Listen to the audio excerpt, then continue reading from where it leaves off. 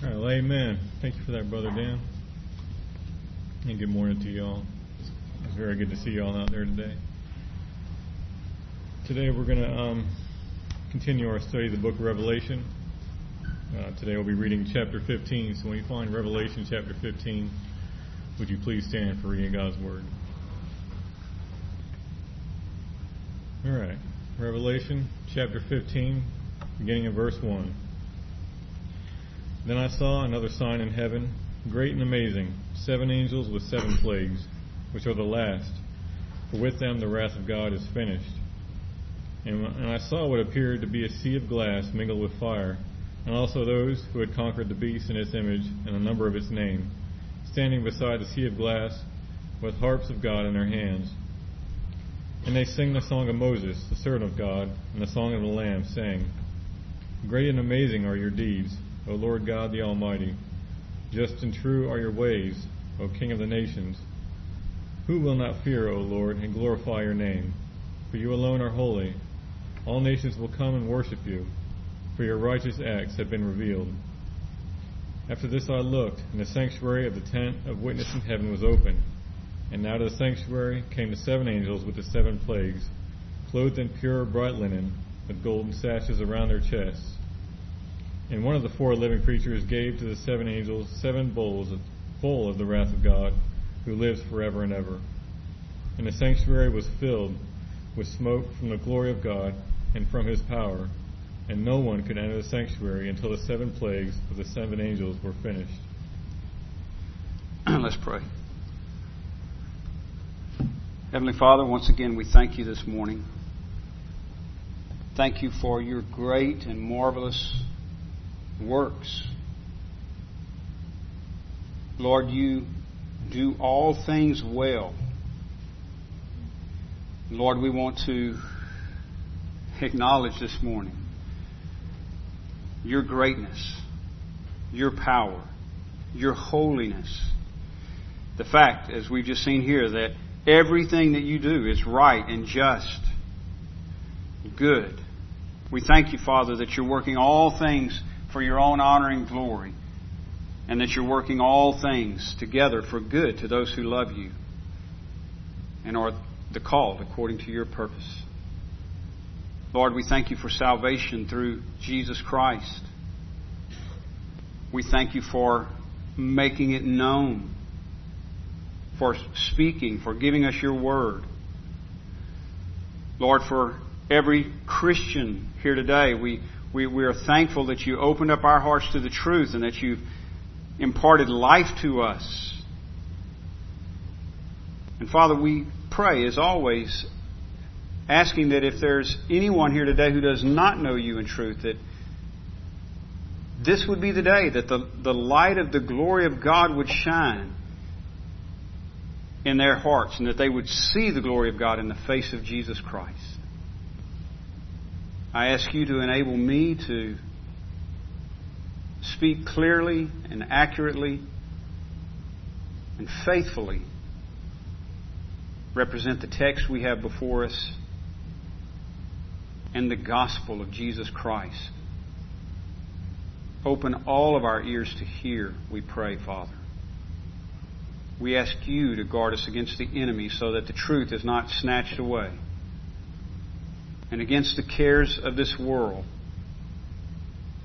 so that we are not distracted, but so that we persevere, enduring to the end. By your power, by your grace, for your glory, Lord, we ask these things in Jesus' name. Amen. Amen. Be seated. The great and amazing works of God. I mean, that's essentially our topic today as we look at Revelation chapter 15. You know,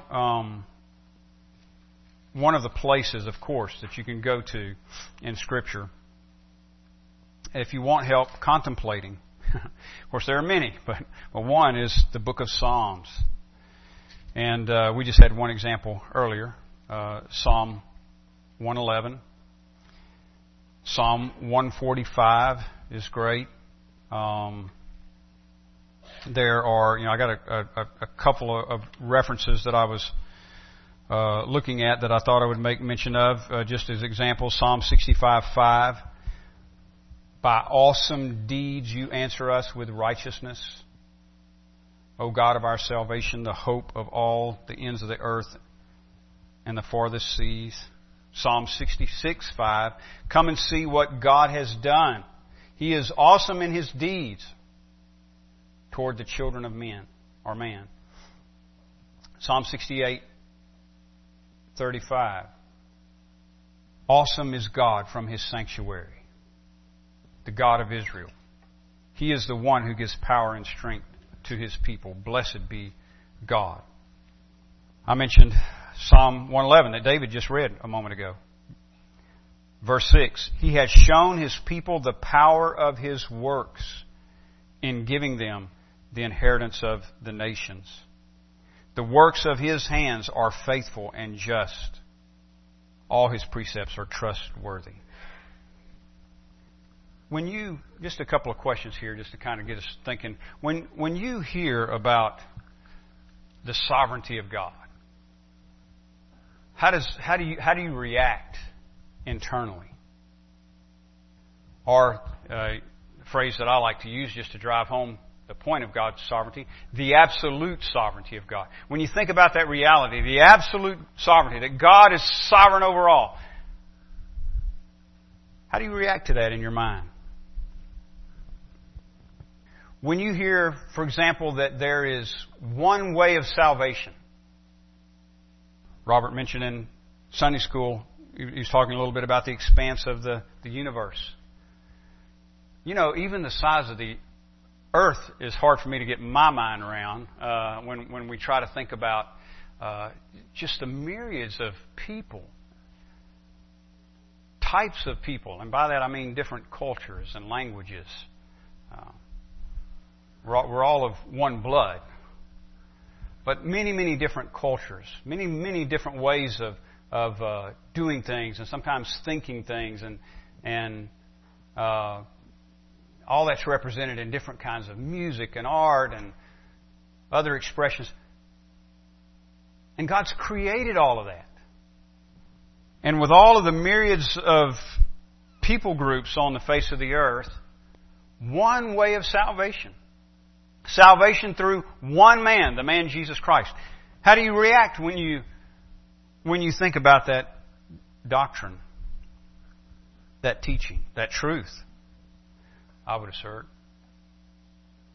When you think about the reality of hell and the eternality of hell, that all who reject the gospel of Jesus Christ, all who will not come, all who will not follow Christ in obedience, will suffer eternal punishment, separated from God. We caught a glimpse of that in the last chapter. If you look briefly just back over at chapter 14, verse 9. Another angel, a third, followed them, saying with a loud voice, If anyone worships the beast and its image and receives a mark on his forehead or on his hand, he also will drink the wine of God's wrath, poured full strength into the cup of His anger. And he will be tormented with fire and sulfur in the presence of the holy angels and in the presence of the Lamb, that's Jesus. And the smoke of their torment goes up forever and ever, and they have no rest day or night, these worshippers of the beast and its image, and whoever receives the mark of its name. How do you respond to that in your mind, internally? And the point I'm making is this. Either we respond to these things that I would call biblical truths. These are things that are taught in the Scripture. Either we respond to these things in a positive way, that is, we embrace them, and we may, let's just all have full disclosure here. We may not fully understand them, right? We don't claim to fully understand all these things. But we embrace them because we know that God is good and what God does is just and right. Or, on the other hand, you may be repulsed by any one of those things, or maybe all of those things, and you reject them out of hand because you say, it's not fair. One way of salvation with all of these people on the face of the earth, and some who have never even heard the name of Jesus, it's not fair. Eternal damnation, who? Who has done anything worthy of the description we just read in chapter 14? Point is this: you may be satisfied with these things, knowing the goodness of God and accepting His will, even though we don't understand all things, or you may be repulsed by them and reject them, and in doing so reject Him. We're going to talk about mainly two different works today. Of course, there's a lot that go under these. But two different categories, I guess you could say. Look at verse 1 again. Then I saw. Well, where are we at here? Well, remember, we've been through the opening of the seven seals. Remember back in the beginning of the book, Jesus was pictured there as a lamb slain, and He's holding the one who sits on the throne.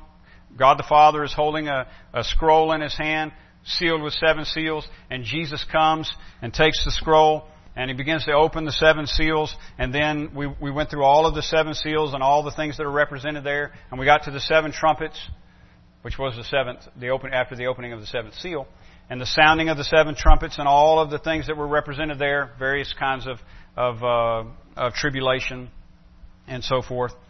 And now we're coming up to, here and in the next chapter, the seven last plagues, the final plagues, the seven bowl judgments. They're often called. You'll see the term bowl here, where it's pictured as a bowl poured out, God's wrath being poured out on the earth. And what it is here is the last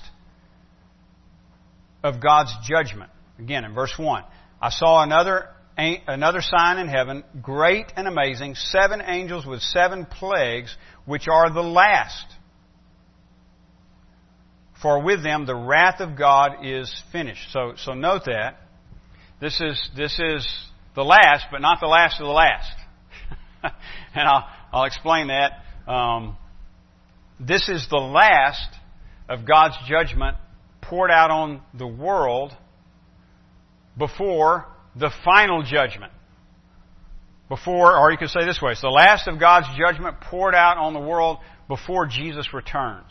And when Jesus returns, there will be the final judgment. We often refer to as the Great White Throne Judgment. Many depictions of that or allusions to that in Scripture. At that judgment, at the Great Judgment, Judgment Day, the Judgment Day, that's when the things we just read about in chapter 14 will take place, where Satan and all of his followers are cast in to the lake of fire, where they will remain forever. So in the ultimate sense, that's the final expression of God's wrath and the last of the last of His judgment, you could say. That's the final and fullness of His judgment. But this is the last of His judgment upon the world in this age, before the second coming of Christ. And that's what we have. That's what we're approaching here in chapter 15. That's what will be poured out with the 7 bowl judgments, the 7 last plagues. God's finishing, His completion of His wrath on the world in this age. So, John says he saw 7 angels with 7 plagues, which are the last, for with them the wrath of God is finished. So, I said we're going to think about 2 things primarily in terms of God's great and amazing works, right? So, number 1 is the great and amazing works of God in judgment. The great and amazing works of God in judgment. Now, that's, I think, part of what, and we're going to get to this song in a minute. I'll give you a little bit of it here, down in verse 3, midways in verse 3. where they're singing, "Great and amazing are your deeds." Or you get to the end of the verse 4 and it says, "For your righteous acts have been revealed." Well, see, we want to put that in context. What works, what deeds are they talking about? And that's what I'm getting at with these 2 points. And the first one is the great and amazing works of God in judgment. Great and amazing are your works in judgment, if you wanted to paraphrase it. Your righteous acts in judgment have been revealed.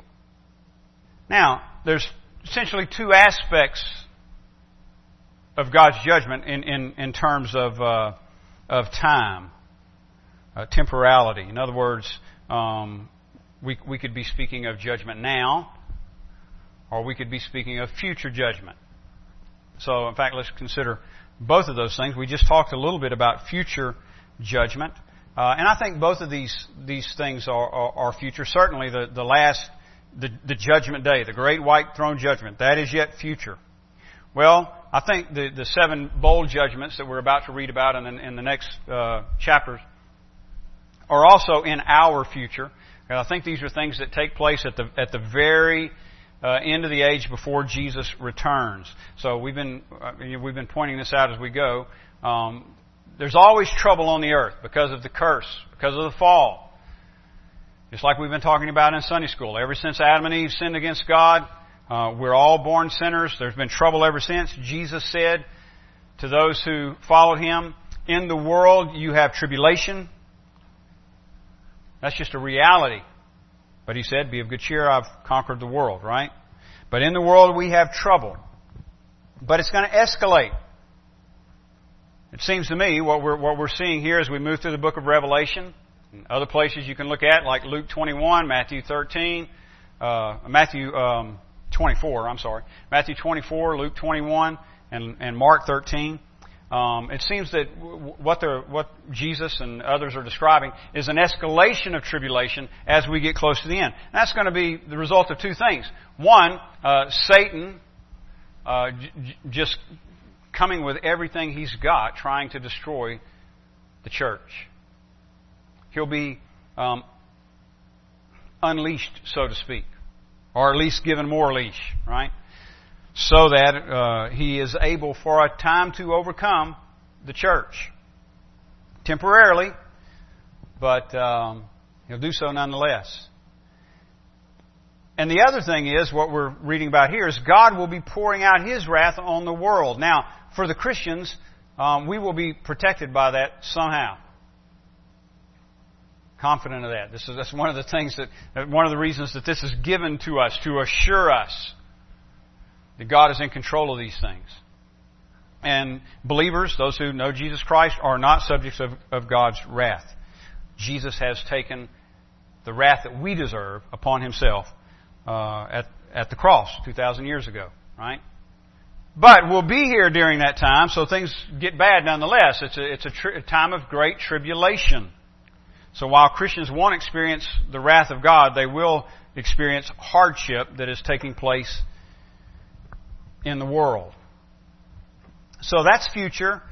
The final judgment day is future. And those are final and fuller, I guess you could say. In fact, the final judgment certainly be the fullness. But those are fuller expressions of God's wrath. But there's also present wrath. That is, God is expressing His wrath now. Let me give you a couple of passages for that. Let's look at John 3. Everybody's familiar with John 3, right? Jesus' discussion with Nicodemus. Even if you watch NFL, you get exposed to John 3:16, right?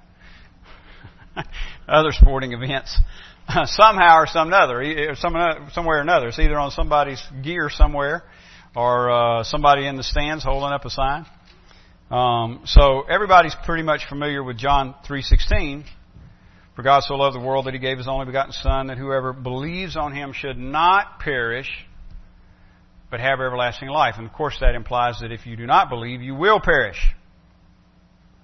Teaching that is explicitly taught in other places, like the one we just read Revelation 14. But look for a minute at John, again, chapter 3, verse 18. Whoever believes in Him is not condemned. That's judged in a negative way. Just like it sounds. Whoever believes in Him is not condemned. But whoever does not believe is condemned already. It's interesting, isn't it? It doesn't say whoever does not believe will be condemned at the last day or something like that. Although that would be true as well. But that's not how he puts it. He says if you don't believe, you're condemned already. And we get a little bit more insight to that down in verse 36. John 3:36. Whoever believes in the Son, and of course it's Jesus, whoever believes in the Son has eternal life. Again, notice the present tense. If you believe in the Son, if you believe in Jesus Christ, you have eternal life. Now. It's not future, yes, but not merely future. You have eternal life now. Because here's the thing. If you have Christ, He is life. If you have Christ, you have eternal life. Alright, so whoever believes in the Son has eternal life. Now listen to this. Whoever does not obey the Son shall not see life, but the wrath of God remains on him. Now, notice two things here. First of all, he uses the term obey interchangeably with faith. Whoever believes, faith. Whoever believes in the Son has eternal life. Whoever does not obey, you would expect him to say, whoever does not believe, but he uses the term obey. He uses them, they're synonymous. In other words, if you believe, you obey, and if you obey, it's because you believe. Whoever does not obey the Son shall not see life, but the wrath of God remains on him. So the second thing there, the wrath of God remains. He doesn't say, well, if you don't believe, then you know what? The wrath of God's going to get you one day. No, he says, it's not lifted, it's not taken away, it remains. In other words, it's already active. It's already there, it's already present. It's already operating. The wrath of God is on you. And if you don't believe, it stays there. It remains. That's present. Now, how does that play out? I'll try to do this quickly, and if y'all have questions about it, we can deal with that tonight, Lord willing. But flip over to Romans chapter 3. Romans chapter 3. Look at verse 25. We're jumping in the middle of a sentence here, but I said I was going to try to do it quickly. Whom God put forward, it's talking about Jesus, whom God put forward as a propitiation by His blood. In other words, it's through His death that we have forgiveness of sins, that our sins are taken away, and He bore our punishment. That's what propitiation means. Whom God put forward as a propitiation by His blood to be received by faith. This was to show God's righteousness. Remember that, because we're going to come back to that in a moment. This was to show God's righteousness, because in His divine forbearance He had passed over former sins. It was to show His righteousness at the present time, so that He might be just and the justifier of the one who believes. So God is demonstrating His righteousness. Now flip back just a couple of chapters to chapter 1, verse 18. Chapter 1, verse 18. For the wrath of God is revealed. That's a present tense verb. It's being revealed now. For the wrath of God is revealed from heaven against all ungodliness and unrighteousness of men, who by their unrighteousness suppress the truth. For what can be known about God is plain to them, because God has shown it to them. For His invisible attributes, namely His eternal power and divine nature, have been clearly perceived. Now the idea here is that they, in spite of that, they reject it. And verse 23 says, they've exchanged the glory of the immortal God for images resembling mortal man and birds and animals and creeping things. Idolatry, in other words. So people are worshiping something other than God. Therefore, verse 24, here's where the wrath being revealed comes into play. Therefore, God gave them up in the lust of their hearts to impurity, to the dishonoring of their bodies among themselves, because they exchanged the truth about God for a lie and worshipped and served the creature rather than the Creator, who is blessed forever. Amen. For this reason, verse 26, God gave them up to dishonorable passions. So, verse 24, God gave them up in their lust. That is, He gives them over to do the things that they desire to do, the dishonorable, the sinful things they desire to do. Verse 26, God gave them up to dishonorable passions. He gives them over to do that. For their women exchanged the natural relationships for those that are contrary to nature, homosexuality. Verse 27, and the men likewise gave up natural relations with women and were consumed with passions for one another, homosexuality. Men committing shameless acts with men and receiving in themselves the due penalty for their error. Now, here's the deal, and that's just one example there, but it applies to all sin. He gives them over to do what they want to do. That's the judgment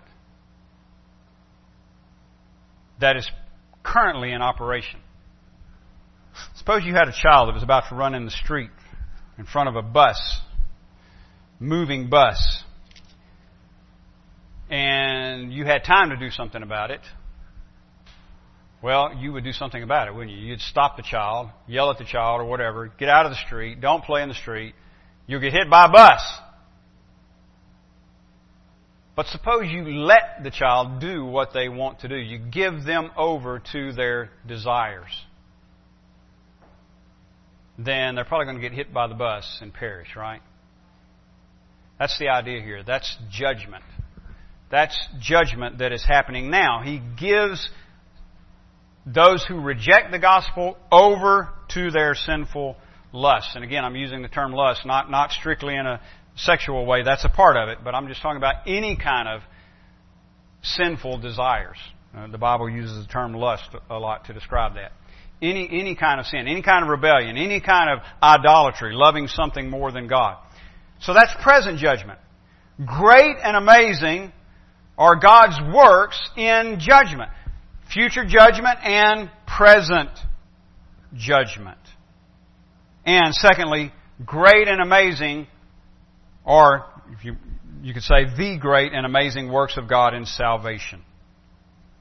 Now let's read this song before we go back and talk about that. And in the few minutes we have remaining here. I'll just pick up in verse 2.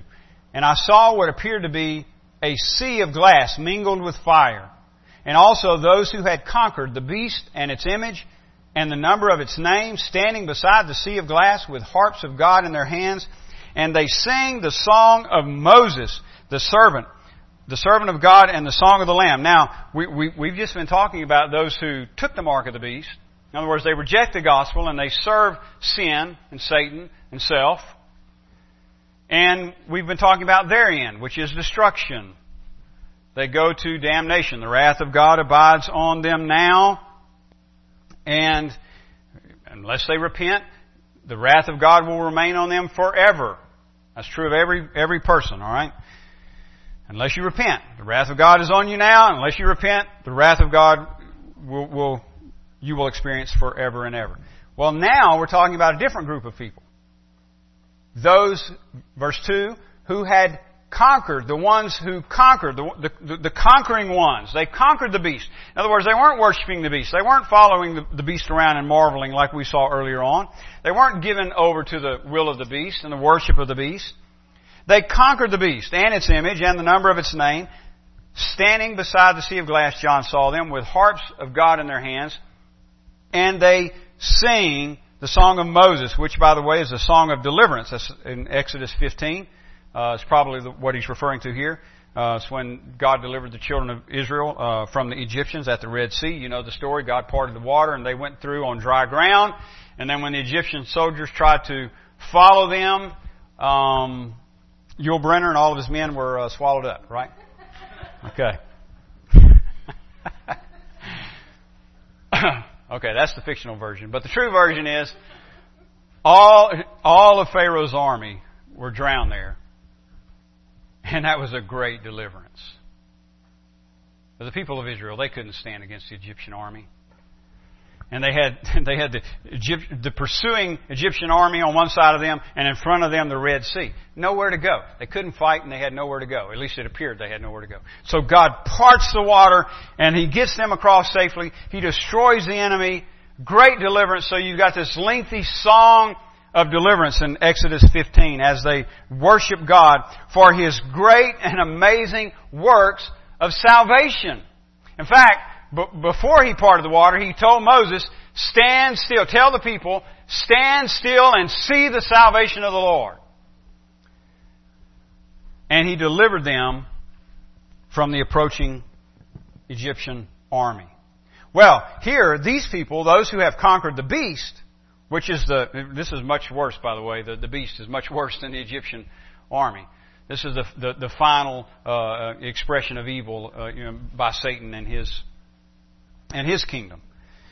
Now, those who conquer the beast and its image and the number of its name, they are standing, praising God, singing the song of Moses, the servant of God, and the song of the Lamb, saying in verse 3, great and amazing are your deeds. I mean, if delivering a people from an Egyptian army was amazing, how much more amazing is delivering a people out of the bondage of sin? And not deliverance from a Pharaoh, but deliverance from Satan and indwelling sin, eternal damnation. Listen, deliverance from the wrath of God. Because that's ultimately what we're being delivered from, right? I mean, you ever thought about that? What are we saved from? God. No, I didn't misspeak. Yes, He saves us from His own wrath. Because He is holy, He must deal with sin. He cannot tolerate it. And so, as we've seen, presently His wrath is poured out on sin in measure. But in the end, it's going to be poured out full strength, just like we saw in chapter 14. So He's delivered these people from that. So they sing, great and amazing are your deeds, O Lord God. And by the way, notice where the credit's going, because, we saw in verse 2 here, who are these people? Those who conquered the beast. So you would think they would be standing up saying, boy, we really did something great, didn't we, conquering the beast? All the credit's going to God. You know why? Because they didn't conquer the beast on their own power. It was through the power of God. Great and amazing are your works, O Lord God the Almighty. Just and true are your ways. And that's one reason I was asking earlier, how do you respond to these doctrines that are so controversial, like hell, or one way of salvation? That Jesus demands submission, repentance, obedience. How do you respond to those things? Here's how they responded. Just and true are your way. They know God is just. He's right. Whatever He does is right and good. Just and true are your ways, O King of the nations. Who will not fear, O Lord, and glorify your name? For you alone are holy. All nations will come and worship you, for your righteous acts have been revealed. Now, two things here, and then we're done. I told you when we were in Romans 3 to remember what Paul said there. Everybody remember that? I'll read it again. Keep your mind on this last part of verse 4 here. For your righteous acts have been revealed. What they're saying is, your justice, your right judgment, your righteousness has been revealed in what you do, in your acts, in your works in wrath, and in your works in salvation. Your right judgment, your righteousness, your righteous acts have been made manifest in those things. In judgment and in salvation. Now here's how Paul says it again in Romans. Remember, I won't go back to Romans 1, but remember in Romans 1, God is judging there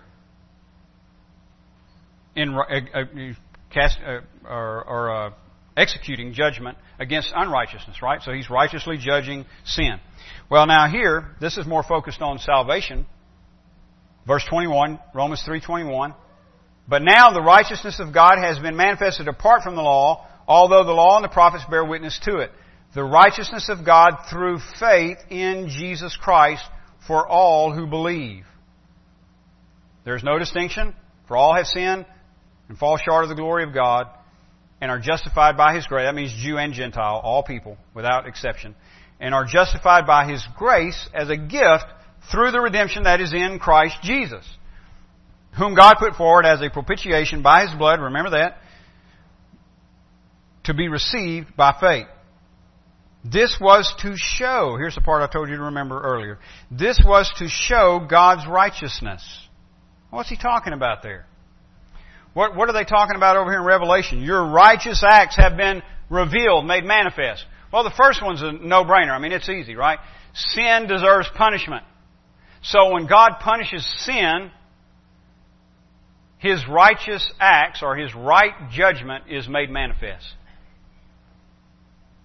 Guy steals a car, he gets caught and thrown in jail, and you can say, well, you know what? Our system worked there. The righteous acts of our judicial system worked properly. Guy stole a car, he's gone to jail. It's the same type of thing. We sin, we perish. That's just justice. The wages of sin is death, so people sin, God brings judgment. That's justice. His righteous acts are revealed in that. But wait a minute. What about those who are saved? What about the conquerors that we're reading about over in Revelation 15? Because we're all sinners, right? I mean, we're not saved today because we don't have sin. We're not saved because we're somehow different in essence. I'm better than other people. That's why I'm saved. That's not the case. The Bible doesn't teach that. We're all sinners. We just read it. All have sinned and fall short of the glory of God. That's everybody without exception. So what about God's justice? Now you got a group of people who sin. The wages of sin is death. But they're getting off the hook, it looks like. He's given them life. He's enabled them to conquer the beast and have eternal life. Be in His presence forever and ever and ever. So where's the justice? Where's the righteousness in that? Suppose you got a rapist proven guilty and he goes before a judge and the judge says, you know what? All the evidence is against you. We have proven beyond a shadow of a doubt that you are guilty, and you know what? I think I'm going to let you go. He bangs the gavel down and he says, you're free to walk. Oh, there'd be an outcry. Unjust judge, right? Unjust judgment. So how can God just set sinners free and still remain just? That's what Paul is talking about. That's the question he's addressing. Well, He can do it, Paul says, because He has set forth Jesus as a propitiation for our sins. In other words, the payment is made. The penalty is paid. The judgment for our sin is executed. Nothing is getting swept under the rug. As a child of God, my sin is paid for. Now tell me that's not great and amazing. If you know anything about my sin, you know that's great and amazing. That's the great, amazing works of God in salvation. That He maintains His own integrity, justice, holiness, while at the same time rescuing sinners. How does He do that? John 3:16. Sent His own Son into the world, so that whoever believes on Him should not perish. Because you know what? If you believe on Christ, if you obey Christ, like we saw earlier when we were looking at John 3, if you obey Christ, if you're a follower of Jesus Christ, His payment for sin is put to your account. His righteousness is put to your account. And so the penalty is paid. The righteousness that you and I need to be in right standing with God is in Christ. The payment for sins that you and I need to make to wipe out that debt is made in Christ. And in that, God's righteous acts are revealed. Great and amazing. Now you see why the psalmist says, awesome is God. Awesome is God from His sanctuary. Come and see, the psalmist says in Psalm 66:5. Come and see what God has done. His works are great and amazing. His works in judgment and His works in salvation. Would you stand, please? I just close by saying this. Look, if you're here today and you know Christ, you know Jesus as Lord and Savior, there is great reason to rejoice. In spite of what lies ahead in this world, God's in control. He's got us. He's got us in His sight. He's got us in His hand. He's not going to lose us. Great and amazing is His work of salvation. And if you're here today and you do not know Jesus as Lord and Savior, then I ask you to consider these things. Because these things are true. And if you don't know Jesus as Savior, you will know Him as Judge. So come to Christ. Submit to Him. Let's pray. Father, we thank You for Your Word. Thank You for Your works. We thank You, Lord, that there's a day ahead when You will set all things right. All of the injustices that we know about now will be taken care of. Not by us, but by You, Your power, and Your timing. And we thank You, Lord, for the great salvation that You have provided in Christ Jesus. And I do pray, again, if there's anybody in this room today who does not know You in truth, Lord, grant an awakening in their soul. Enable them to see the depth of their own sin, and enable them to see the one true, only Savior, Jesus, and their need for Him. May it be so, we pray, for Your glory. In Jesus' name, amen.